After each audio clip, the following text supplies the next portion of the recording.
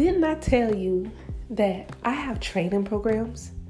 Now, if you're somebody who can afford to go to a big fancy school or a good school and get that experience, if you don't take you to that school, go to that school. I'm not for you. I am for the people who can't afford to go to school or don't have time to go because of their work-life balance. You know, they have this weird hours and they're still trying to, get this stuff done. I'm the person to help those people, to help them stay afloat until they can afford to go to a better school or gain the experience through doing.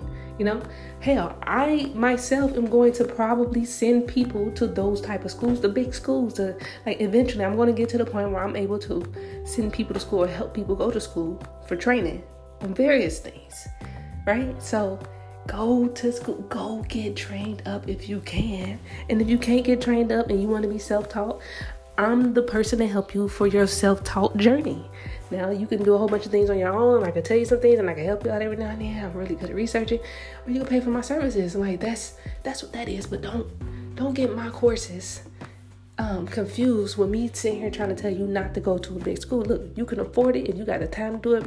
Matter of fact, if you can go to school and you have somebody supporting you financially while you're going to school to do these things, as an adult, then do it.